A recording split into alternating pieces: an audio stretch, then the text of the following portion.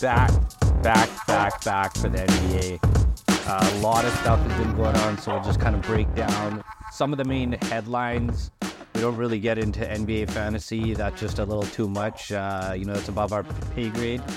So we're just going to stick to what's going on in the NBA. And I think the biggest topic that everybody saw was, the MMA showed up in the NBA.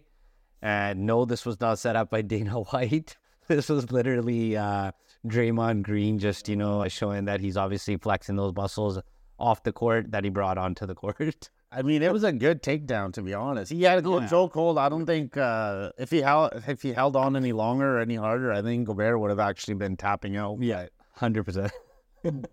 Draymond Green doing Draymond Green things again, right? The concept there was right. He defended his teammate. Yep. That part I totally get. You come in, you're defending your teammate. Yeah.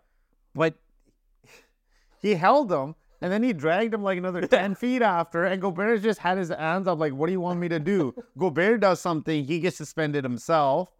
He doesn't do anything. He looks like he's the one like getting clowned out. Yeah. But Draymond, he deserved a suspension. You can't even argue with that. Like, you have to be an absolute like the biggest fan in the world to say that he shouldn't have been suspended. He 100%. I don't think he deserved 5 games, but this is also his 5th suspension, so it's probably 1 game for every shit he's done so far. And then now they just added and made it 5 games. 5th suspension, 5th game. Yeah, I think they just kind of gave it to him to kind of make an example of it. That hey, you can't be doing this. We'll give you 5 this time. Man. Exactly. So now they're like, hey, we'll give you 5. And we're going to pray that does something to deter you in the future of not coming back to this, which with Draymond, we know he's still going to do his stupid shit. He's going to get, his technicals left, right, and center. And, we'll kind of see where it goes. And it was funny because the comments of through Gobert, right, of him always wanting to do this when Curry's out, which we've actually seen a lot of this, him getting ejected when Curry's not playing. He becomes that guy that kind of, I don't know if he's looking for rest time too or what it is or what's going on. I think he just got beef with Draymond. I was, these guys, like last year, Draymond, in the offseason, remember when Green punched Poole? Oh, yeah. Gobert was tweeting about insecurities and shit. And then when Gobert punched his own teammate at the end of the season, Draymond retweeted the exact same tweet. Those guys don't like each other for years. Obviously, I think Draymond was like, yo, this is my chance to fucking put this guy in a headlock too, right? But I mean, I'm surprised, but I'm also not. Like, Gobert doing what he did, that's typical Gobert. Yeah. And I think he's right. Green does like to get kicked out when Curry's not playing. He's like, fuck it, I'm going to take a few games off or whatever. But I don't know what else to really say other than Draymond deserves suspension. Warriors have lost like 4 in a row right now, too. Yeah. So, and Curry's hurt. Claymon. The old new guy. Well, it was Claymon. The fight was. That's 100%. But Klay Thompson doesn't look like himself. He looks kind of washed up a little bit right now. So. Yeah, I think for him, you could definitely tell the age is kind of catching up. The regression's there, whereas like Curry still looks like he's fucking top form. He hasn't lost. But he's injury prone, man. That's the thing. Like, will those injuries creep back? The ones, because he was known as one of the most injury-prone guys in the start of his season. Then he came back, and we saw what he did and how long he dominated. And now he could be at the point of, like, we're seeing a lot of stars. It doesn't take much for the injury to kick in. And once it kicks in, it's just like, how much are you going to be able to take off? And now with this in-season tournament, that just adds that much more pressure. Well, I mean, if you have guys like LeBron and stuff, too, right? Yeah. Like, even LeBron's had his injury issues, and he's won a title in that period of time. But other than the bubble year where he had a bunch of time off in between, the end of the season into the playoffs, he's gotten hurt every single year. He's missed games. Curry missed games. Yeah. There's been a lot of injuries just in general, too. Like, not specifically to those guys. A lot of guys are injured. And this is going to hurt Warriors because, like you said, they've got injuries. They got suspensions now. A lot of other teams are going to have injury issues right now. And, I mean, we can jump into the in-season tournament standings on this one, too, just for this. But they've been resting guys in in-season tournament games because it honestly, it's nice to win the cup and it's saying, hey, we did something in the regular season. But if you're not, if it's just a regular season game at the end of the day, and if you can hold off guys for injuries and things like that, teams are resting players, it seems like, earlier already. Like, I know there's been more injuries, but even with the in-season tournament, the games have gotten better. Yeah, I would say that for sure. They're more competitive. They've definitely gotten better, but I still see teams holding out guys, calf injuries, like Giannis and shit like that too.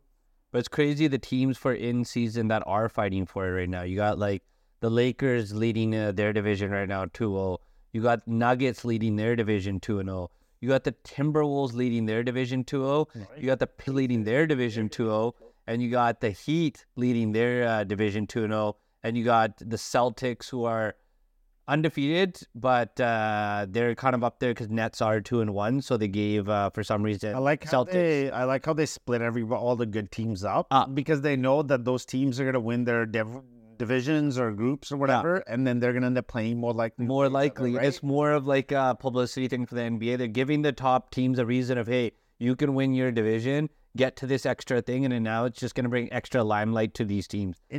It also, to me, like, just seems like they're experimenting if they ever decide to change it. Because in 100%. A couple of years, Seattle's going to be rumor, right? Not saying that's going to happen, but if you had a team like Seattle and Vegas, that's two more West Coast teams. Yeah, they might have to move some teams around in divisions. They might have to switch things up. I mean, to be honest, like the NBA doesn't even care about the divisions that much anymore because you can win your division 100%. Still, it doesn't matter. Like it gets you it gets you a playoff spot. That's it. But it doesn't give you home court. It doesn't do any of the other stuff. And I'm just wondering if that's something they might need to bring back. Because the only shitty thing they had was teams would be like, the fourth place team would have to play the best team that's first overall. Yep. So like just going back, sorry, like I know we got off tangent there, but just going back to the in-season tournament standings, I think it's been cool so far. I'm enjoying the games a bit more. They're a lot more competitive. I'm hoping that it continues, and I'm hoping it's not just a one-year thing. But then, one of the teams you mentioned in there, the Pacers. Yeah, I think they're the best defensive team in the league right now. Yep. I think defensively, offensively, even right now, they're just like on both ends of the court, they're dominating. I think that's why they're doing so well. Is they're not just like, hey, we're going to go heavy on our offense or heavy on our defense. No, we're going to play full court basketball. We're going to make sure our defense, we're pushing to our offense, and then the guys that are obviously scoring can actually take a second to get back, but the guys that aren't, they're running back ready to basically grab whatever they can. You have to, man. If you want to be an actual legitimate team this day, you can't just be one. So you have to have a good offense and defense. Obviously, in the Pacers' case, their offense is one of the best, and their defense is good enough to help win games. They're 8-3 right now. Yep. So, and Halliburton's on fire, man. He reminds me of kind of like Shea last year. Yeah. Where he had the talent, but this is his. Right now, he's showing the league. He's not just a really good player. He can be an all NBA player. Yep. And I think he's an all. I don't know if he made the All-Star team or not last year. I don't think he did. Yeah. Or he was really close. This year, guarantee All-Star spot. This year's it. And that seems like so far it's been a win-win trade. Like the Kings right now made it to the playoffs. They got them on Simonis. I think made All NBA himself last year. They lost 7 games. It was a tough series. They lost to the Warriors, but I think Fox, remember he got injured too. Fox got injured. Sabonis was kind of hurt all year. I mean, Draymond Green, remember he stomped on him. I got suspended in a game too. And they won though without Draymond. Fucked up game two. So yeah, I mean, so far Pacers are on fire. I love to see that. Halliburton on fire, man. It's just nice to see these young teams winning. Speaking on the other end of the spectrum, teams who haven't won recently.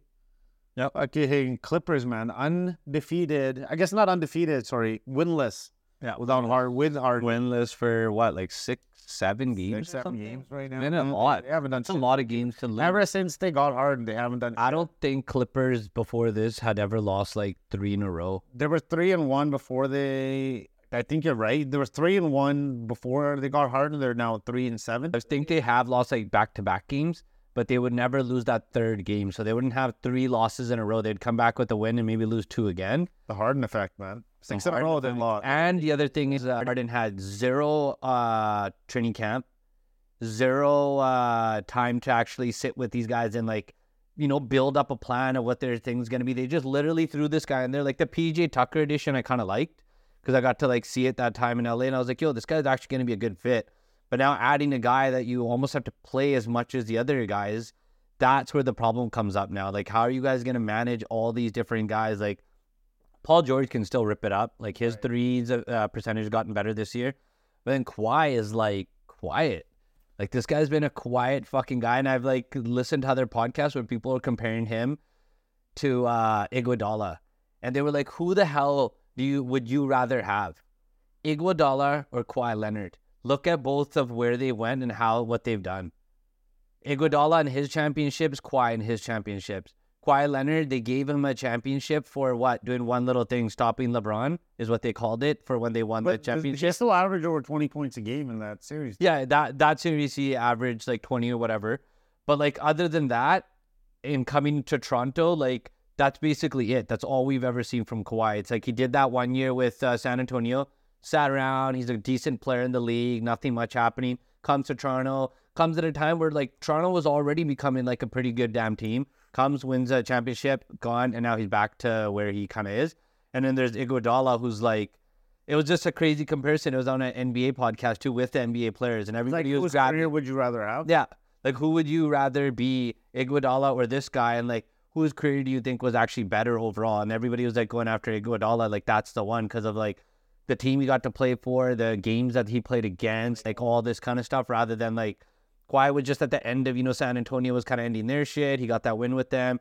And then after they were done, Kawhi just kind of bounced around basically as a basketball player, other than out here he does well in Toronto. And then again, bounced around, and now he's probably stuck in a pretty shitty situation for himself. I mean, both have gotten finals MVPs. One guy was like, and both got him for a similar reason, guarding one of the best players. I mean, to me, it's a tough, like, I understand both sides of it. Because Kawhi in his peak, I don't think you're saying Iguodala is never better than Kawhi in his peak. But at the same time, if you look at the career overall, Iguodala's had one of the probably, 3 titles, I think? He got 3 titles with Golden State.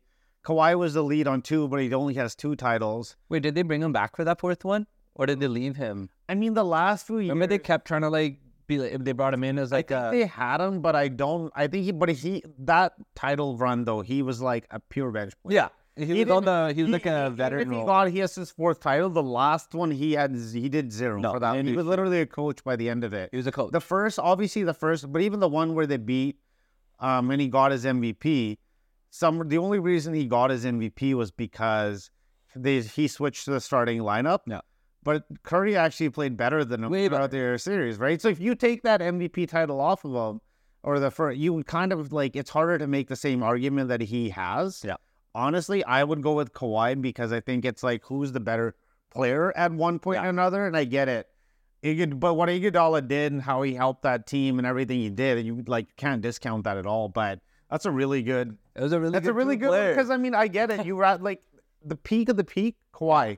But if you talk about overall from start to finish, you would give it to Iguodala. Yeah. But at the end of the day, what would you rather have won?